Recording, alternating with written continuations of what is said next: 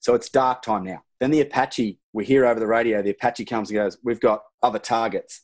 I'm not privy to everything that was going on right then, but I know Beardy got straight under the blower and went, nah, they're lighting us up.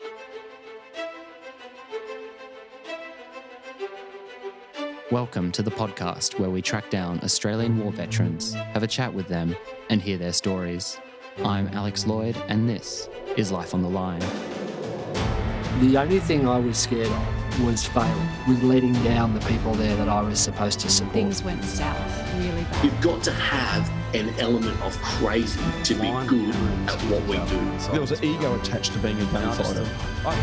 Being around big tall trees, thick shrubbery, potentially connects him to other moments in his life during battle. It's not easy. Get out and walk in a minefield not knowing when your legs were going to get blown off. You know, we're a part of this The fight. story of transformation is powerful. Dean Parkinson is a veteran of the 2nd Commando Regiment.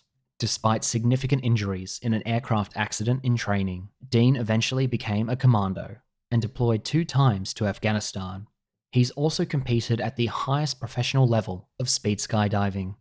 This is my conversation with Dean about how he went from Qantas flight attendant to Australian Special Forces.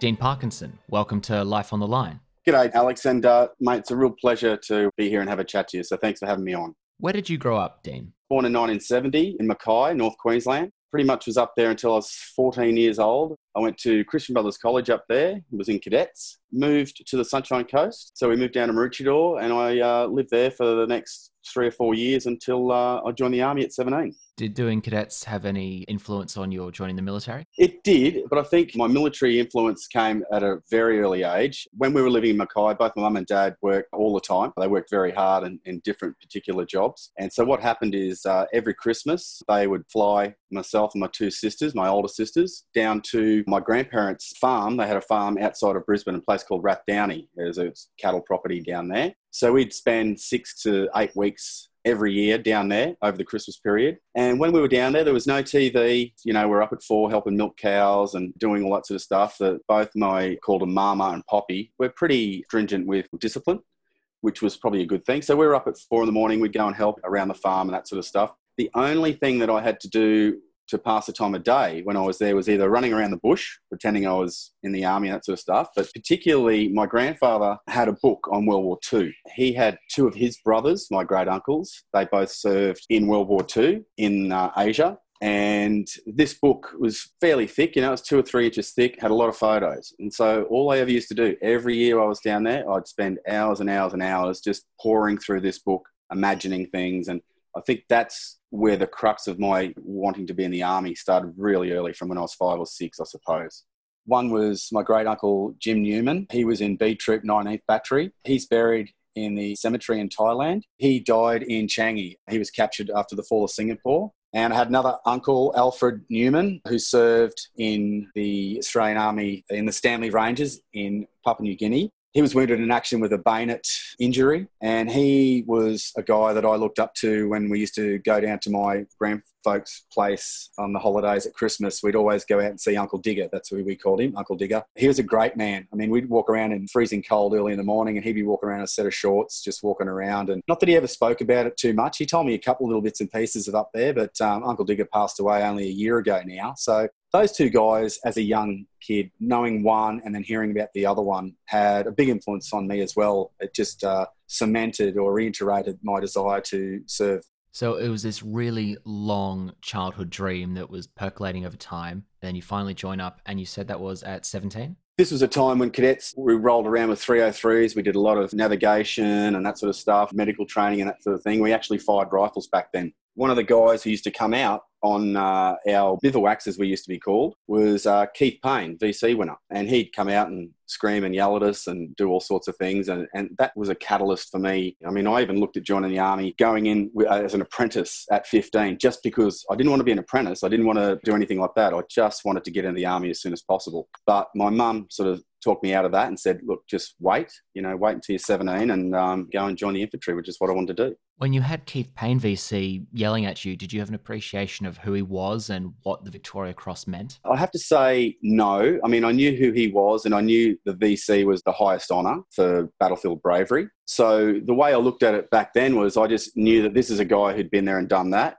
After he came out, that first bivouac that we were on, I went back and then started reading up on him. And then it was only then that I realised, okay, so this guy's the real deal. And I really looked up to that because that was one of my things when I was going to join the army from then on, from when I was 14, 13 or whatever. I just wanted to go infantry, then I wanted to go to special forces. And back then it was only SAS. So that was sort of my goal. And the other goal was, I wanted to be a paratrooper. I wanted to jump out of planes. And one of my dad's best mates was in 6 RAR during the Vietnam War. He was a bit jaded by it. And he used to come around and Dad would do his tax every year because Dad was pretty cluey. And he'd sit there and have beers and I'd go there and just sit there and just listen. There's lots of swearing and lots of sort of jargon. He'd never talk about Vietnam at all, but I would just pester him for stories constantly.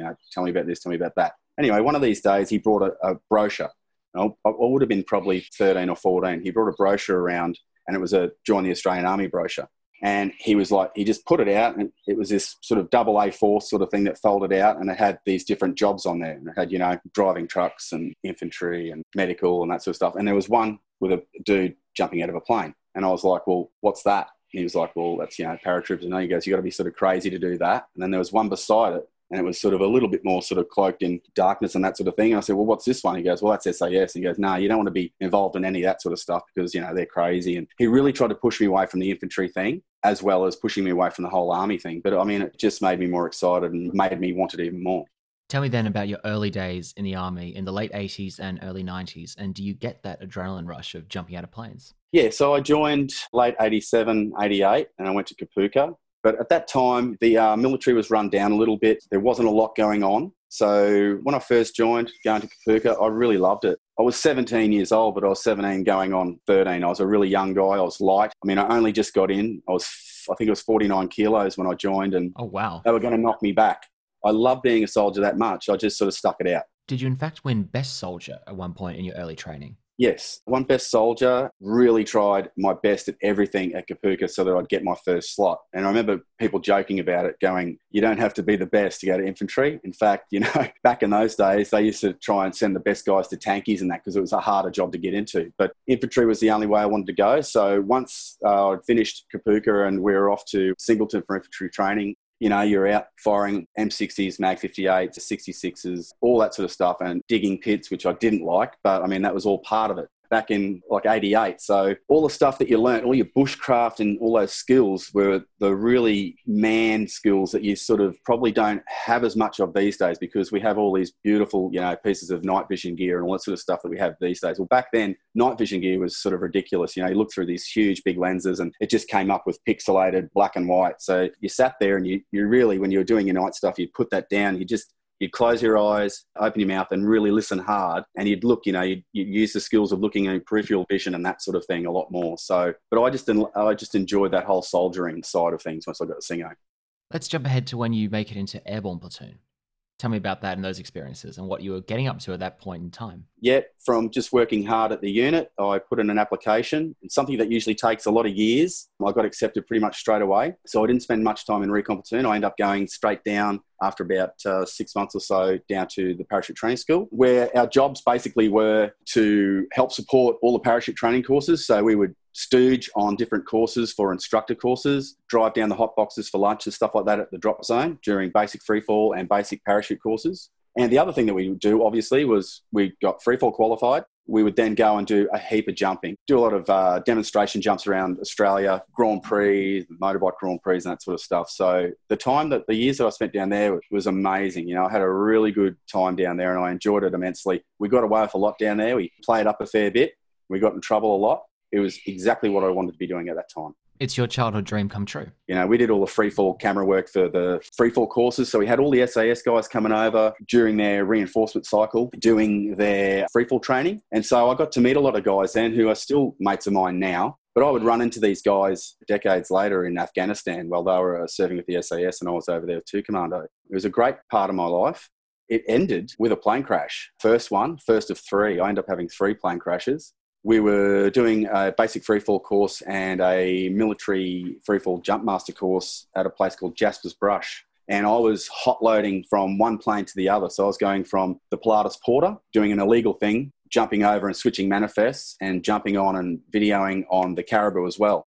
At that time, that sort of stuff was scowled upon by certain people, but by other people, they sort of just let it slide because I was working, obviously. Still, I was just, doing double the load. But I ended up having a plane crash that day, and one of my early mentors in my military career passed away on that crash, and it sort of really rocked me for the next sort of, probably nearly a decade of my life. Because you walk away not just with the shock of that incident, but you walk away quite injured as well. It was pilot error, and this is not to point at the pilot because the pilot, who I won't name, was a good guy. We'd worked a lot with him, and he was a really good pilot. Pilatus Porter, it's a turbine aircraft, so once it takes off, it's got a lot of power in it. He had the wrong flap setting on it, and it just climbed straight up, went to about 200 feet and winged over straight away. Now, I was the only person that was on a seat, which was a milk crate. So I was sitting on a milk crate because everyone else was sitting on the floor. And back then, no one wore helmets on takeoff. Well, sorry, people wore helmets on takeoff, but being a cameraman, I didn't wear a helmet because you had these massive cameras on our heads back then, as you can imagine, and it would break your neck if you had an incident. So I had the helmet sitting beside me. I was sitting on a milk crate. Everyone else was sitting on the ground, and I was looking directly at the only window in this little 10-seater plane.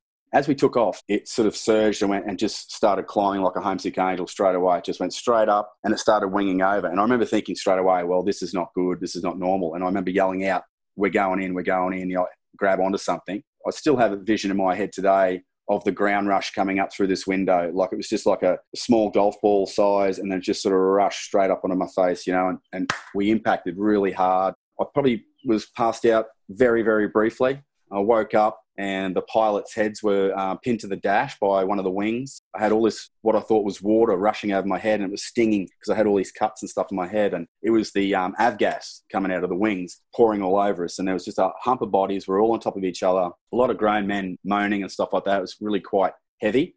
I tried to grab one of the guys and get up and make it out through the hole, which was formed from the crash from the door popping off. So I ran out about 2 maybe paces or so and then dropped to the ground because I'd find out later I'd broken my back, pelvis, fractured skull, knee, all sorts of things going on. Nowhere near the worst that happened to guys that day, obviously. But I remember getting dragged away by one of the SAS guys off that was on his parachute jump course out of the other plane, and seeing other guys get dragged out. One of the guys was Stephen John Daly. He was a corporal in the SAS, and I'd looked up to him a lot. I'd sort of hung out with him after work a lot. He was everything that I imagined an SAS soldier was at that stage. He was big, fit, likeable, stern but fair, and he took me under his wing when he was over there because he was there for quite a while. So I got to hang out with him. I trained a lot with him. He smashed me in PT and that sort of stuff, and I just knew that that's where I wanted to go. I wanted to do that sort of thing. But once that happened, I spent probably 4 to 6 weeks in hospital. I was in a room with Cowboy Stewart. He was an instructor in the same plane. He'd busted his pelvis and that as well, and the CO at the time was pretty distraught about what had happened, and he'd come in at all sorts of times in the morning with his driver at 2 a.m. with pizzas and sneak a beer into us and all this sort of stuff. And when I came back, I asked the commanding officer for 12 months off leave without pay, just so I could go and get my head straight. Because at that stage, with a broken back and the way the army was back then, this was in like 92, I think, they were sort of basically not offering me to go back to full med status. So I wasn't going to be able to jump. Yeah, you've been medically downgraded, desk bound, and just not the career you've been looking for all these years at all. Yeah, and that's right. And that's when I decided to get out.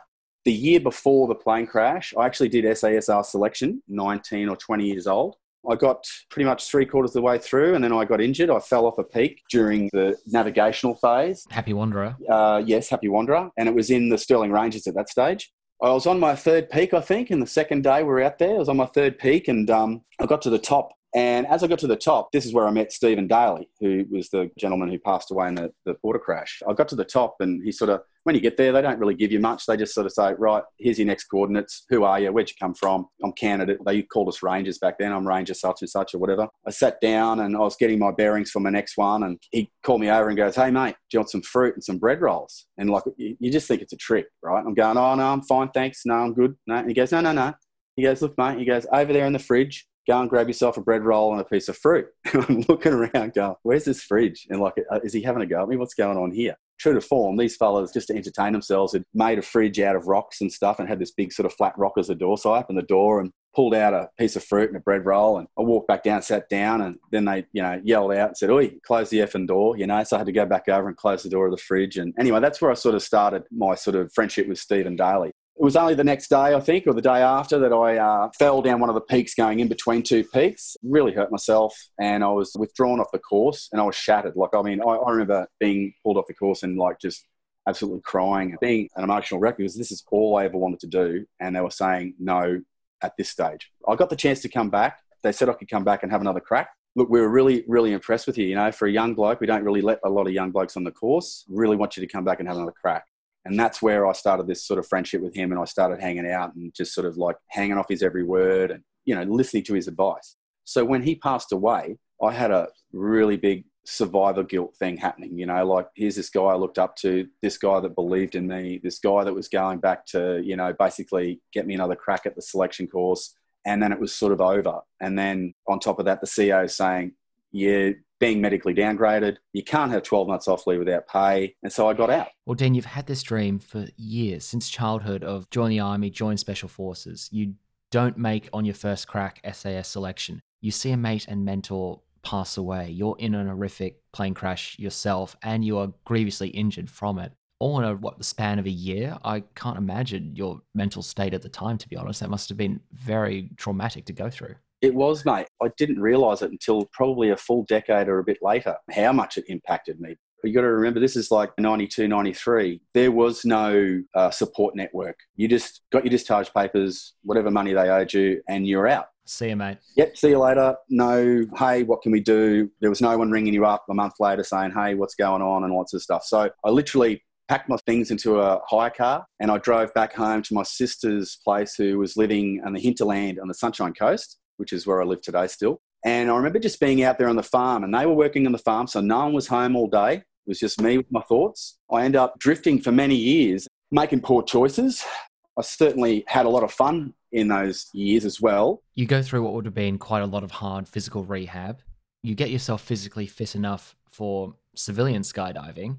Talk to me a bit about the speed skydiving you get into and the civilian career you eventually start to build yourself in Cairns, because you rack up over 10,000 jumps. So you make quite a turnaround from this, to be honest, wreck, walking out of that crash, and you turn your life around completely in the civilian sector. Yeah, so one thing I was good at when I was at school was I was a surfer, and I represented Queensland for school surfing and won a Pro-Am competition when I was 17, just before I joined the army and stuff. So I was quite a good surfer. So I started doing surf coaching, and at night I was working in a bar, just picking up glasses and stuff like that. Did a bit of modelling and that sort of stuff, which I don't tell a lot of lads about because it's sort of, it's a bit...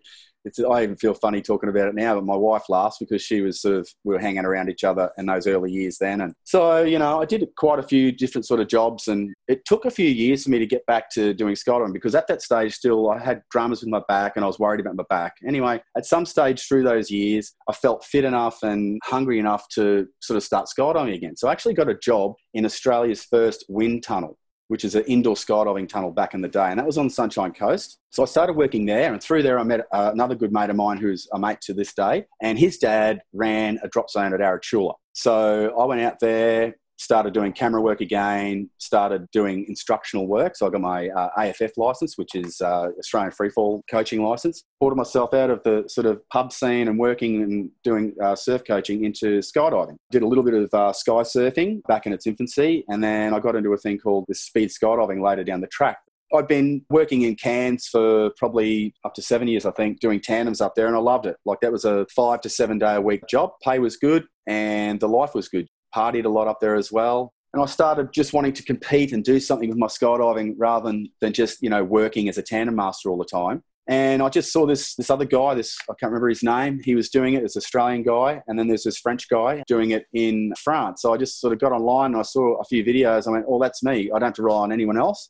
It's just me. I can go after it as hard and as fast as I like. So I started studying as much online and looking at footage of how to do it. And I basically started teaching myself how to do it, because back then, we're talking, mid to late 90s, there wasn't a lot of head-down skydiving in Australia. And now I think nearly everyone does head-down skydiving, because with wind tunnels and everything, everyone's doing sort of all this sort of head-down stuff. But back then there wasn't much of it. Everyone else used to do flat flying and that sort of thing. So I went away for about 6 or 7 World Cups. I think the best I ever did was a 5th And my average speed over a vertical kilometre was 501 kilometres an hour. So used to wear 2 devices, one either side of your harness. You would jump out, go into a head down position basically and hold that for as long as you could. And at about 5,500 feet, you would fan out like a F-111 with its wings does. You'd sort of start to fan out and flatten out slowly, slow your speed down to a normal free fall speed, which is about 220 kilometres an hour, and then over your parachute. Yeah, so I mean, I chased that around Europe for 2 years and I loved it. I absolutely loved it. It was great. You don't really show fear or say no, do you? I mean, that fall in SAS selection, the plane crash, despite all these, you keep going and, no, this is my passion, I'm going to do it. And you pursue it to the highest level, World Cup competing. Yeah, that's right, mate. I mean, I've never really looked at it like that. I don't think I've ever categorised myself as an adrenaline junkie. I don't think I am. I just like doing exciting things. But you're not letting these negative experiences deter you or stop you either. You are just pushing on. It's a strength. It's resilience. Yeah, absolutely. And I think that's the biggest message I'm sort of, happy to be talking about with this is that, and I want to leave this for my kids because I don't talk a lot about this stuff with my kids, is that for this decades, after that plane crash and getting out of the army and stuff like that, I had unfinished business. I didn't really realise that at the time. But yeah, I was still pushing myself to do different things. I was a great tandem master, mate. I mean, I used to take people up and just say to them, how many flips do you want to do? And if people had said 7, then that's what we do, 7. I'd hold the drogue in. I wouldn't throw the drogue out. I used to hold the drogue in on small passengers, and I used to track past the other 3 or 4 tandem masters with their passengers that got out before me. I'd get out last. I'd track past them without a drogue, all the way past to the first guy, and then I'd throw my drogue out. And that might be at 7,000 feet, whereas a lot of tandem masters, even to this day, they get the drogue out straight away, which is, what you're supposed to do. But I just loved sort of the challenge of pushing myself, and it was during that time that I had another plane crash when I was in Arachula. We had a plane crash after takeoff and it wasn't as bad as the first one. No one really got hurt, but it was a crash landing once again. We took off. The pilot was a young guy. He left the oil cap off for Cessna 182. The oil went straight over the front of the windscreen. He couldn't see anything. And we had the owner of the operation, who was also a pilot. He was the other tandem master in the aircraft with me. He sort of got this guy to do a loop that was really low, just above the tree line, got him back around safe, and we landed back on the end of the runway, but he ran off, through a fence and into a sort of a dam, we used to call it, down at the end of the runway. So, I mean, we got away with that one. And then I had another plane crash. I mean, but people telling me that lightning doesn't strike twice. Well, it does. It can strike 3 or 4 times. So I had another plane crash years later with my girlfriend, who became my wife. We went camping on an island off Mackay, which is Keswick Island. And once again, it was a new pilot with an aircraft that had never landed on this small strip. To cut the story down, this pilot, she put the flaps on way too late, smashed the plane in, just dropped it out of the sky from about 50 feet, snapped the wings in half, the undercarriage went, and we just pulled up before we went into the end of the runway into the ocean. We got away with that one too. That did re-injure my back. I did have a bit of drama with it after that for a year or so again, but we did get away with no one getting really severely hurt. And amongst all this, you also become a Qantas flight attendant, Dean. Along with the litany of other fun, sort of cool jobs, I suppose, if you want to call it that. When I came back from Cairns in 2001, and I'd been back for maybe a week, actually been at the beer garden with a few mates having a few beers, and we were tying one on, so to speak. And we were coming home to have a shower, get changed, and actually go back out for the evening. I think it was late afternoon from recollection, but I came home, jumped over the railing, and one of my friends was sitting there, and he was sort of sitting there watching TV. He was transfixed on the TV, which sort of was really strange. And as we walked in, he sort of said, "Hey man, you got to watch this, And I remember thinking, okay, but I ran inside to grab my jeans and stuff, and I came back out and he goes, "Mate, you got to watch this. You got to watch what's going on here." So we stopped. We watched the TV. We'd only been watching it for a couple of, maybe 2 minutes, watching this tower with fire on it. And then we saw this plane fly into the second tower. Boom. So it was September 11th. And I remember just looking at it going, it sobered me up straight away. And I remember thinking, what the hell am I watching here? Who's responsible for this? And this is going to change the world. The reason I'm sort of going on about this is that because at that stage, I was sort of getting back with my long-time on and off girlfriend, who is now my wife, Julie. I was trying to stabilise my life a little bit. So I was still a tandem master on the Sunshine Coast, but I was looking for other jobs, and I just started applying to become a flight attendant on the Sunshine Coast. So seeing the plane fly into buildings, becoming a flight attendant, starting my life with this girl that I've been chasing my whole life too, which is a whole other story, but talk about resilience. That took some resilience over the years. Yeah, I became a flight attendant then. A couple of years later, we started our family. So it was flying for regional, for Qantas, and I really enjoyed the job. Used to get ribbed by a few mates going, you know, only gay guys work as flight attendants and that sort of thing. And I remember just thinking, well, I've got friends who are gay, and my mates that I worked with there were gay. There's only a couple of guys, and I sort of found that really offensive. But at the same time, I used to throw back at them and say, well, yeah, but I'm working with 120 females as well. I had this really bizarre position of being in this job that paid extremely well. I only worked about 30 hours a week. So it gave me time to, you know, pursue my other pursuits, spearfishing, triathlon, that sort of stuff, skydiving as well. So I sort of worked those two jobs. And look, those years that I worked at Qantas, I absolutely loved. And we started our little family while I was working there. So it was a great, stable job. I wasn't wanting for anything. You know, we bought our first house, had 2 young boys, and life was really good. But all this time in the back of my head, while I was doing this job, was September 11th and the military and the army. And from that very day that I saw September 11th happen, I remember being back in contact with some friends of mine. And a couple of them were in the SASR, and one mate of mine was in this unit 4RER, which had just been raised, I think, late 2000s or something like that. It was around Timor or something. I'm not too sure on the timeline. Late 90s, re-raised as 4RER Bracket Commando. Yeah. And he'd gone over to Timor and that sort of thing. And he just, from about 2002, so like from after September 11th, and I'd started talking to these guys, from 2002, he sort of started going, man, you know, like they're going to need numbers.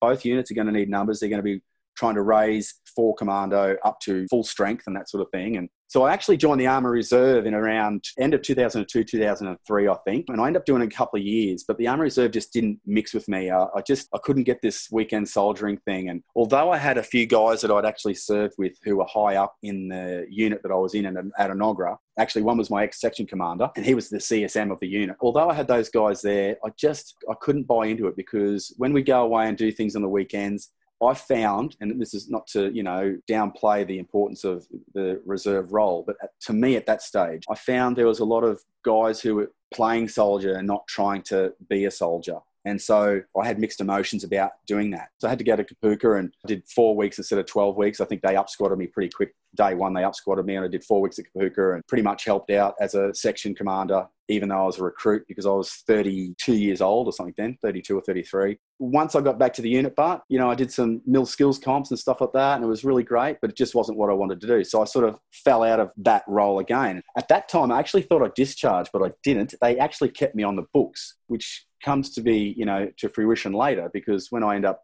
joining the third time, was when I was 37. I didn't have to do Kapooka, obviously, because they'd still had me on the books as having done that.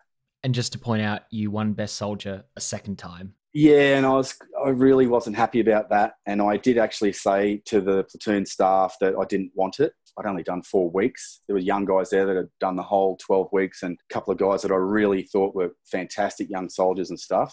They didn't have a bar of it. Just to summarize, you grew up, started your dream career straight away. You gave the Special Forces selection a go, and it was nearly but not to be. You're in that horrific plane crash. You leave. You go explore a range of civilian career options, build up your passions and your pursuits and your skills in other various areas. 9/11 happens. A few years later, you feel that itch to join up. You've got friends who are progressing in the military into 4RER commando element as well, and you're getting that, ooh, maybe I have unfinished business. You join up and it's not what you want it to be, so you leave again.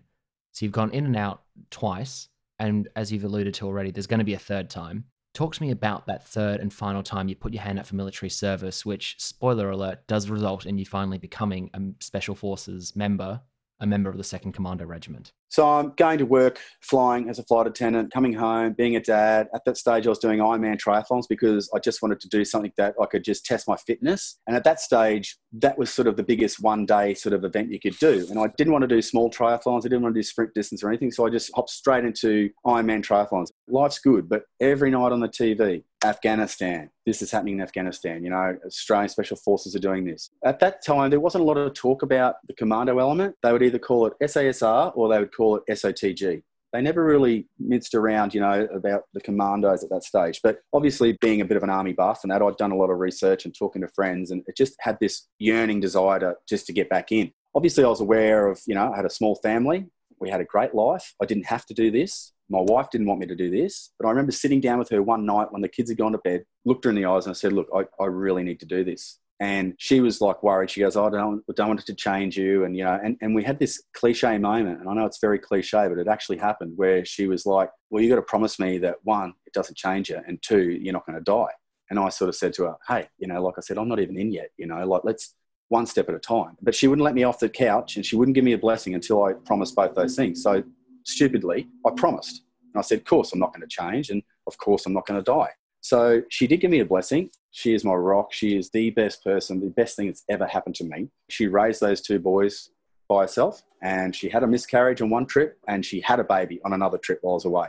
So this is the type of person that we're dealing with. So she lets me go off and apply for selection.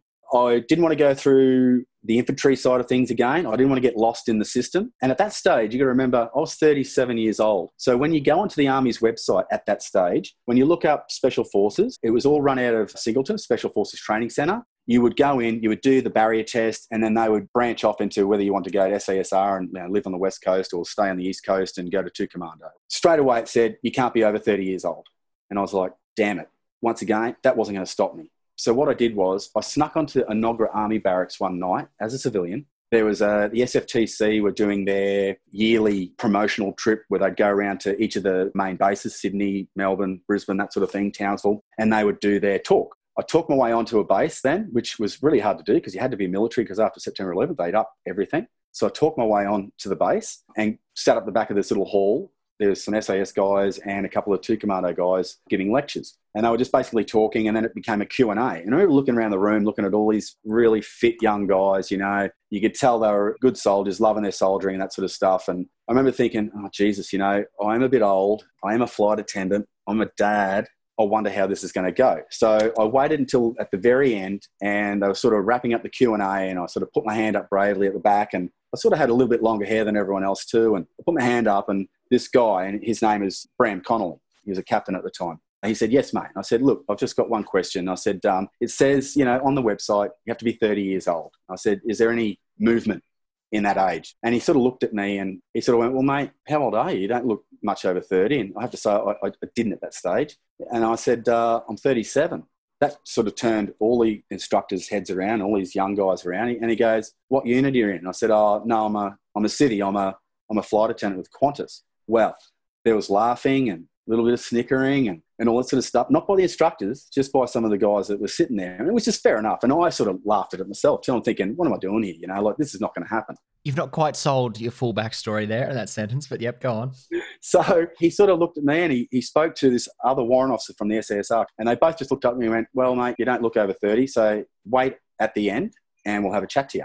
So I waited another hour, because everyone sort of walks out and has their conversations and all this sort of stuff. I just waited and waited and waited, and I was literally the last person to leave. And I came down, I spoke to these guys, and they said, right, give us a quick brief on who you are. So I just gave them a quick background. You know, I've done this time in the military, you know, this had happened and blah, blah, blah. At the moment, I'm still skydiving. I had about, I don't know, 9,000 something jumps at that stage or whatever. And tandem master, so my back's good, you know, I spearfish. I'm in the water all the time. I've done 2 Ironmans, around 10 and a half hours, you know, which is a pretty decent time. So they basically said, okay, when you get home, write us an email and send it in. We'll see what we can do. And I thought that would be the end of it. I really did. I thought that was the end of it. They were really cool. That was the last thing they said was, how'd you get on the base? And I said, well, and the old guy finished my sentence. He goes, you improvised, did you? He goes, how'd you get on without an ID? I said, I just conned my way on. He goes, I like it. You know, this is this warrant officer from SASR. He goes, I like that. That's cool. Showing resourcefulness. They appreciate that. Yeah. And so anyway, so I went home. I wrote the email out. I put down everything that I'd done, you know. So I didn't hear anything for about a month, and then I had a phone call, and it was Bram. He said, hey, g'day, mate, it's Captain Connolly from SFTC. He goes, look, I've put your case forward to the Lieutenant Colonel in charge of Special Forces Training, and he says he knows you. I laughed and went, no, I wouldn't know the Colonel in charge of Special Forces Training Centre. Absolutely not. He goes, yeah, his name's Paul Kenny. And I went, I do know him from school. He was one of my mates at school. In fact, I was better mates with his brother, twin brother, Stuart. But we did hang out, and we used to run around the bush on weekends and set traps and do all sorts of stuff. And we did that for, you know, years. I had a quick chat to him, and the first thing he came on the line, he just come on straight away and he goes, g'day, Dean, how are you, mate? I said, good. He goes, how's your back? I was just totally honest. I said, back's good, mate. I'm ready to go. You know, I wouldn't put my name forward if I thought that was going to, you know, endanger anyone else and that sort of stuff. I'm ready to go. And all he said was, he goes, look, the cutoff's 30, but from here on out, we're going to give you a crack. He said, if you fail anything, obviously, that's it. You know, it'll be done. There's going to be no favoritism. But he said, look, good luck, mate, and I'll let you have a go. So, I mean, I'm forever grateful for him for letting me have a go. You know, like I knew straight away, obviously, there was going to be no, oh, this is a mate of mine, this is whatever. Because it doesn't matter where you come from, whether it's SASR or Commandos, you know, everyone starts fresh. Day one, everyone's the same.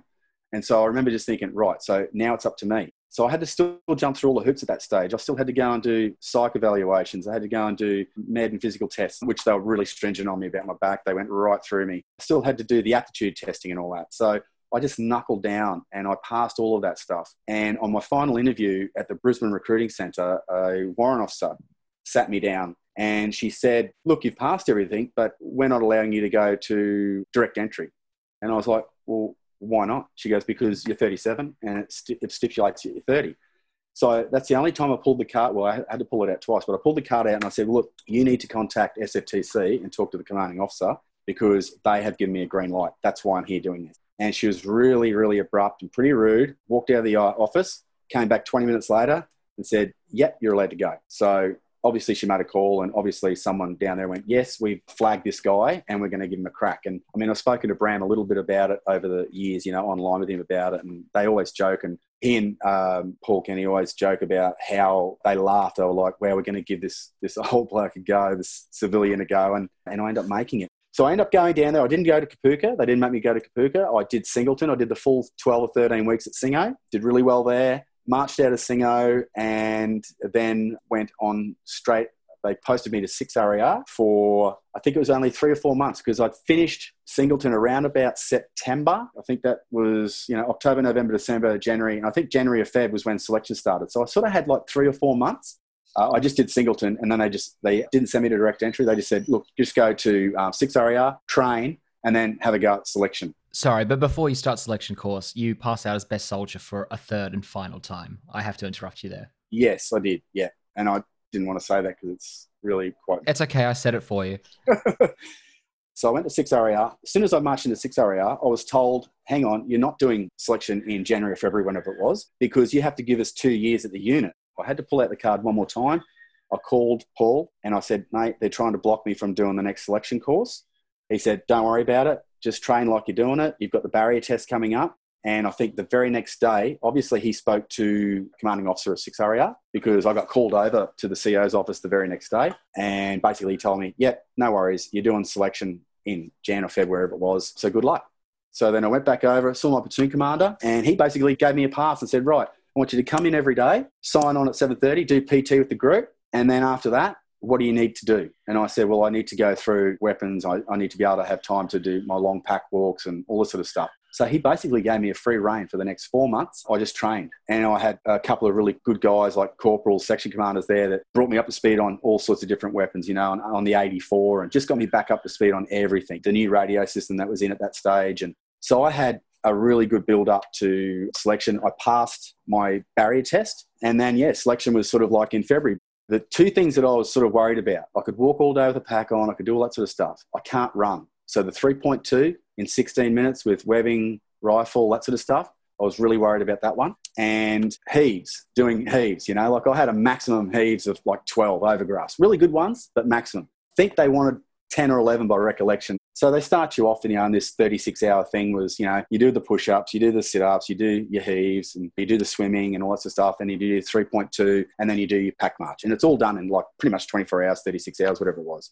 And I remember meeting one of my very good mates on this barrier test, and he would be one of my best mates through training and Rio, selection in Rio, and then do a couple of tours together. And that was Merv McDonald. And he was so fit.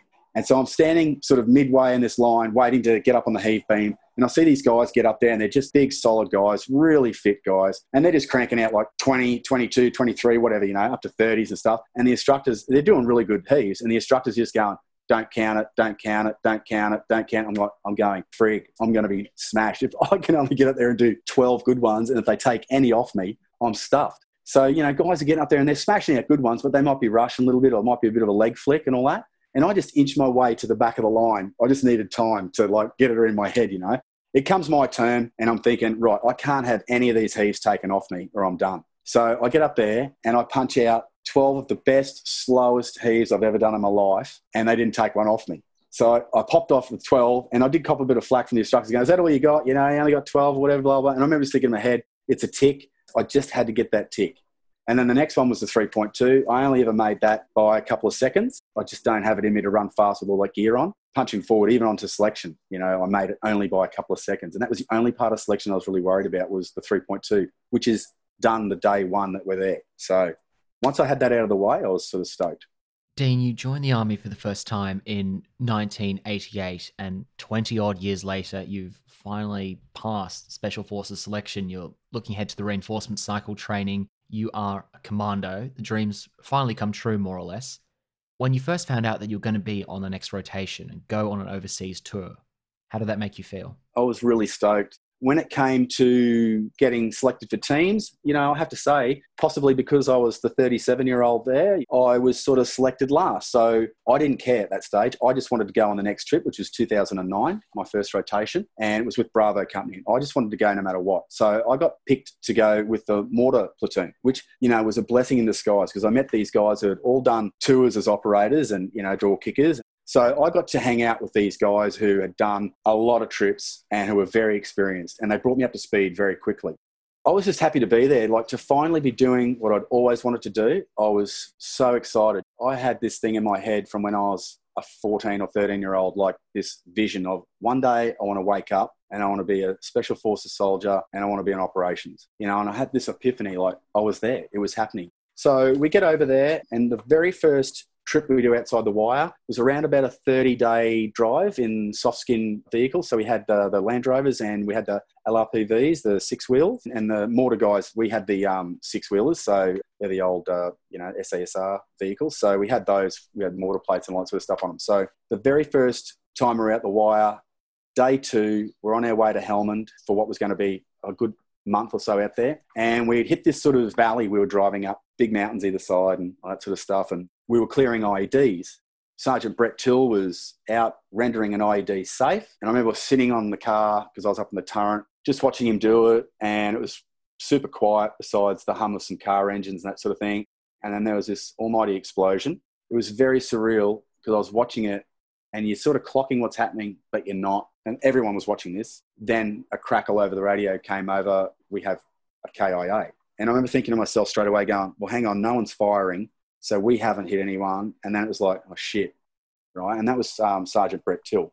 And it was a very sobering moment for me because I'd wanted this for a very long time. But then to see that day 2 on an operation that we just started really brought it home to me that, okay, so this is real. This is not a movie. There's no music. There's none of that. There's no slow-mo, even though it was like in slow motion to me. There's no music and, harps playing and all that. It was just brutal honesty of what happens when someone passes, when someone gets killed. So we were there for a while cleaning that situation up. And then I think there was about 9 or 10 IEDs for us to get out of that valley. That was a really, we were moving at 5 kilometres an hour day and night for those couple of days and just falling asleep, staying awake, just like there was no sleep for those first few days and going into Helmand province. And we ended up coming under rocket attack and sporadic attacks there until we actually got to the other side of Kajaki Dam when things started to heat up. The boys were in contacts every day. Pretty much it was camping with guns, mate.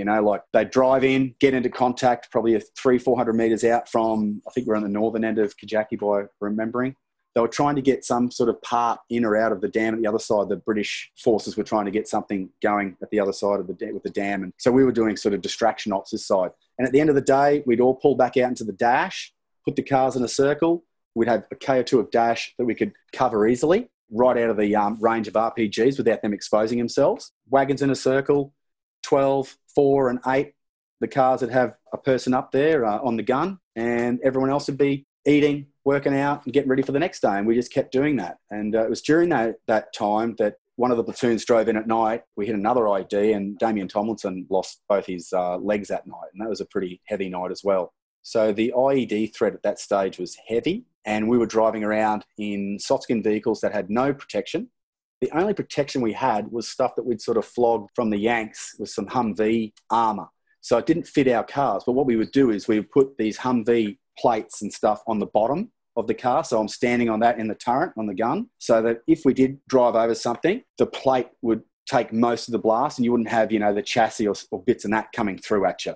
So it sort of certainly wasn't going to save you, but it would hopefully take away some of the shrapnel blasts and stuff like that. And we plastic tie bits and pieces around the vehicle as well. And so we were driving around that sort of thing. So, we got into a fair few scraps at distance during that month, and it was pretty heavy. We were working with the ODA, Green Berets, and on the way out of there, we stopped at their base. And when we pulled up there, and the other guys who were hanging out at that base, we drove in and out sort of Mad Max looking cars, they were just so surprised. They were like, what the hell are you guys doing driving around in those things out here? Like, that is so loose, like, do you know how dangerous it is out here? We're like, yep, we do now. Yeah, but you know what? That was some of the best times of my life, like hanging out with those guys and working like that, and almost having the nights off, so to speak, because we had night vision and we had the upper hand at night, a really good blooding into long-range disruption operations. As you've covered, you arrived there on 18 March 2009. On the 19th, Brett Till is killed, which you witness. And then a few weeks later in April, Damian Tomlinson loses his legs. And you're in these 33 days of driving around in gunfights. Are you able to let the reality and the emotion of that sink in? Or are you just focused on staying in the zone, staying on task, and dealing with that later when you get home? I think that's part of the job, whether you're a special forces operator, whatever unit you're in. I think part of the job is, and part of the reason they pick guys is so that it's team focus first, everything else is second. And I have to say, the only time I had thoughts, the time to give myself some thoughts about that sort of stuff was when Brett passed away, that very first afternoon, because we were still sitting there for hours and hours after it until we could Kazovac him out and stuff like that. And I had time to sit down and think, and my team commander at the time, and he was also in the car with me, he sort of came up, he sort of goes, how are you, mate? You're good? And I said, yeah, I'm no worries. I was good with that. That's the only time I sort of gave myself a little bit of time to go, okay, this is going to happen. It's going to happen more than once, obviously. If we do some more trips, it's going to happen. It could likely happen the next day as well. So after that, I didn't really give it much thought. It was just doing the job. And I have to say, I enjoyed every minute out there. Like, obviously, there's times when you're sitting out in the middle of the dash and it's, 50 degrees and there's no shade and it's just hot and all the water you're drinking's hot, and you've got a little esky with some gophers in it and cans of Coke and stuff like that. But there's times that it's tough. But that toughness that you go through selection with guys and then you go through Rio with these guys and then you're doing this stuff with these guys is amazing. It was really a really good time. And it was over that period of operations and we lost guys from being killed and getting injured that the teams had a bit of a reshuffle. I was sitting on the back of the LRPV one afternoon. It was just about to go to night. This big fella I'd met once before on selection, he was one of the DS, directing staff, walked over to me, and it was Cam Baird. And I'd heard all about Bairdy, about how good a soldier he was, and he was very just straight up. He was just a straight up guy. Loved to laugh and a bit of a giggle and all that sort of stuff, but a very good soldier. And it was just all very, very straight down the line. It was all about the job. And I remember him walking over towards us and thinking, I wonder what Bairdy wants, because I had a quick chat to him during the Rio cycle and stuff like that. And even though I was 10 years his senior, I looked up to him. I mean, if you're going to have an alpha male of alpha males, this is the guy. So he walks over and he goes, Parko, he goes, grab your kit, you're joining my team. And I was like, what? He goes, yeah, grab your kit, you're joining my team. There's a whole backstory to why they had a guy drop out of their team, which I don't want to get into because I wasn't involved in that, but it was his team commander ended up leaving their team and Cam stepped up to be the team commander of his team. He then spoke to the other guys in his team. Two of them were my best mates from selection. So it was Timothy Applin, who was 34 years old, I believe, 34 or 35, and Merv McDonald. Now, Timmy was 34 when he did selection. He was a sergeant in the army already. So this is the guy who I met and we just hit it off straight away because of our age, I suppose. And he was a funny guy. But he goes, well, as soon as we needed a guy on the team, I sat down with the other four guys last night and went, right, who do we want? And he goes, all of them went, get Parko. We want him. And I was so stoked. I was upset as I was to leave the team that I was with at this stage because I'd been with them for 2 months and I'd formed a great bond with these guys and they were funny guys and, we were doing some good stuff. I jumped at the chance. So that's one of the best things that ever happened to me during my whole time in 2 Commando was Cameron Baird coming up and saying, you're on my team now. And I was just so happy to be then learning under his tutelage. Tell me, Dean, about one of your more memorable contact experiences during that deployment.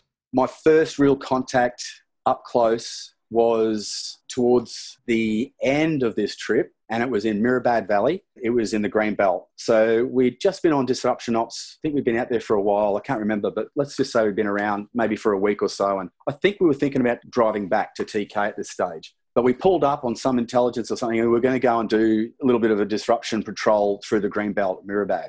So we go through and we start, kicking in dry hole after dry hole after dry hole. Hot day, nothing. Not a peep. Nothing coming over ICOM, no chatter, nothing. So we pull up, sitting around talking and all that sort of stuff. And I said to the boys, I went, rightio, we're about to move off and we were going to push forward for another maybe 400-500 metres or whatever, and then pull out of the Greenbelt back up to the cars, because the cars had the Sierras on overwatch, watching down. We'd sort of walked down into the valley, and we were going to punch out for another 500 to a K and then go back up to the cars and drive off, I think. As we were sort of gearing up, ready to go, I had this little thing that I had going on with Merv and Tim Applin from selection, where during selection, because I had no idea how long it was going to go for, it actually went for like 5 weeks. The actual selection, I think, was 3 weeks, but they threw in this 7-day Special Forces weapons course at the start where they just crilled you with PT at the same time. You did all this weapon handling and shooting and stuff, and they just started dwindling away at the guys who really didn't want to be there anyway. You got the premium selection service, it sounds like. Oh, it was a good one, and I think, and I can't mention names, but the guy who was running it, I really look up to, and he is the ultimate Punisher symbol guy at the unit. I wish I could mention his name, but everyone knows who I'm talking about. He was so hard, but I tell you what, I thought he was the best. I thought he was unreal.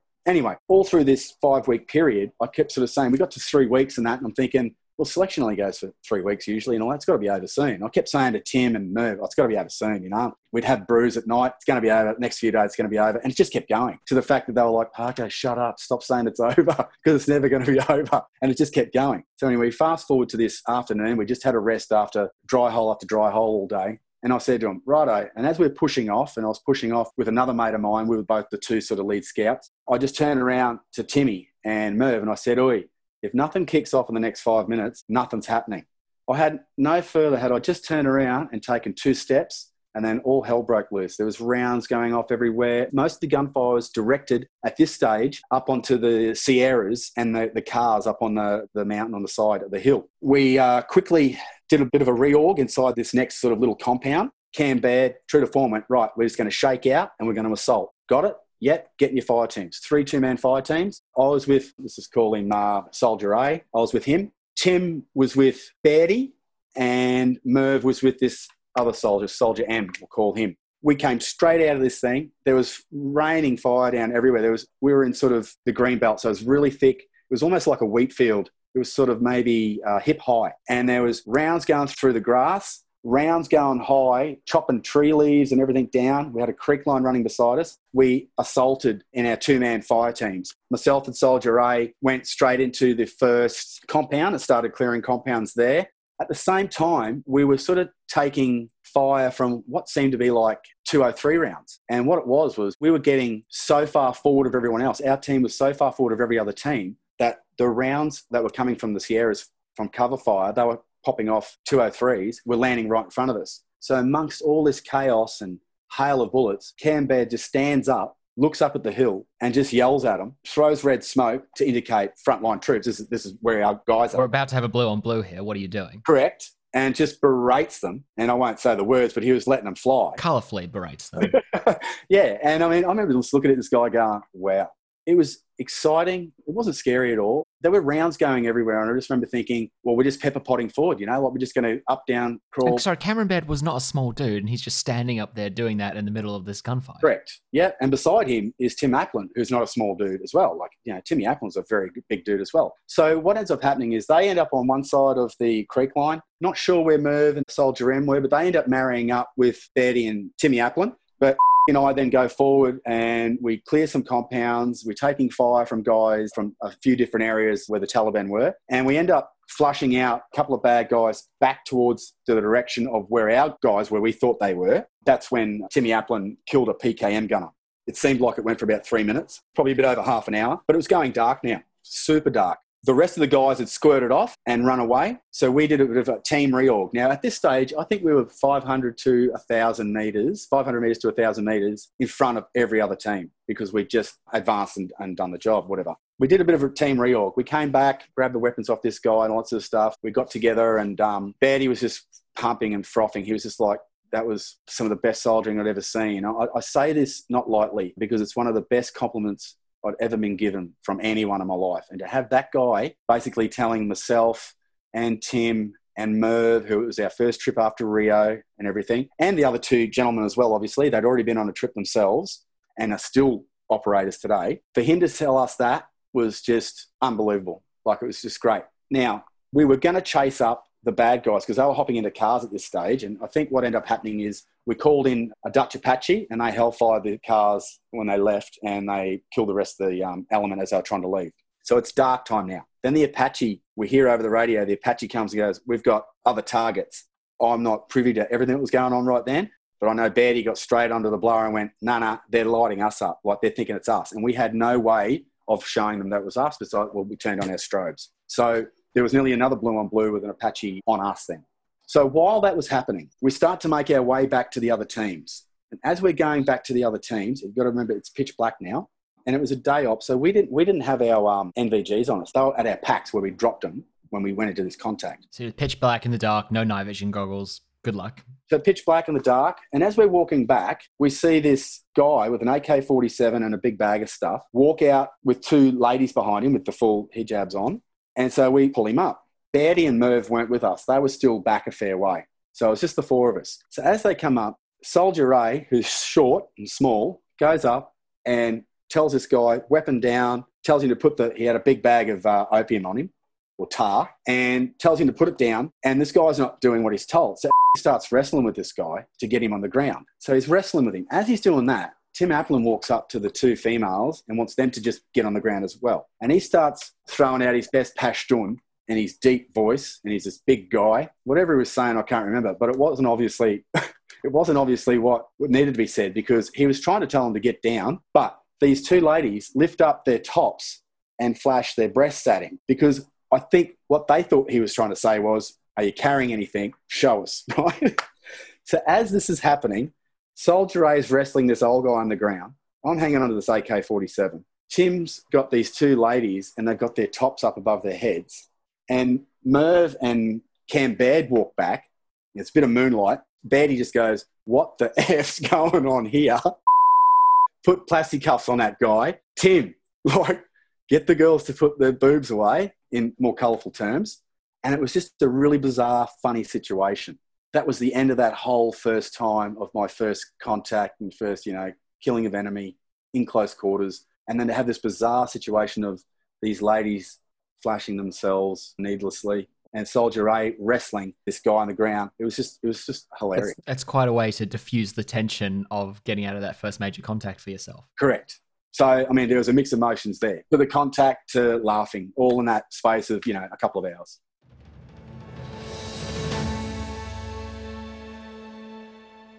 That was the first part of my conversation with Dean Parkinson. Join us tomorrow for Volume 2, where we talk about Dean's 2010 combat deployment, losing mates, and adjusting to life back home. Here's a clip from the next episode. Our Sierra team was up on one of the features and they contacted and killed two guys at about 5:30 in the morning. And then that started it off. The rest of the day was gunfighting the whole day. If you enjoyed that interview, also listen to some of our other commando stories. Some of particular relevance to this episode include, in Season 1, Number 10, Eddie Robertson, for Eddie's recount of his own service history and his close friendship with the late Cameron Baird, VC MG. You have to detach yourself, I guess, from the reality that, there's hot pieces of lead being fired at you and you're in the fight for your life. And in Season 3, check out Number 47, Bram Connolly. And when you hear an explosion, because you don't know where to turn, you don't know where to move, you don't know where to hide. Find us on social media and also at www.lifeonthelinepodcast.com. Life on the Line is brought to you by Thistle Productions. Artwork by Big Cat Design. Music by Dan Van Werkhoven. Thanks for listening, and lest we forget,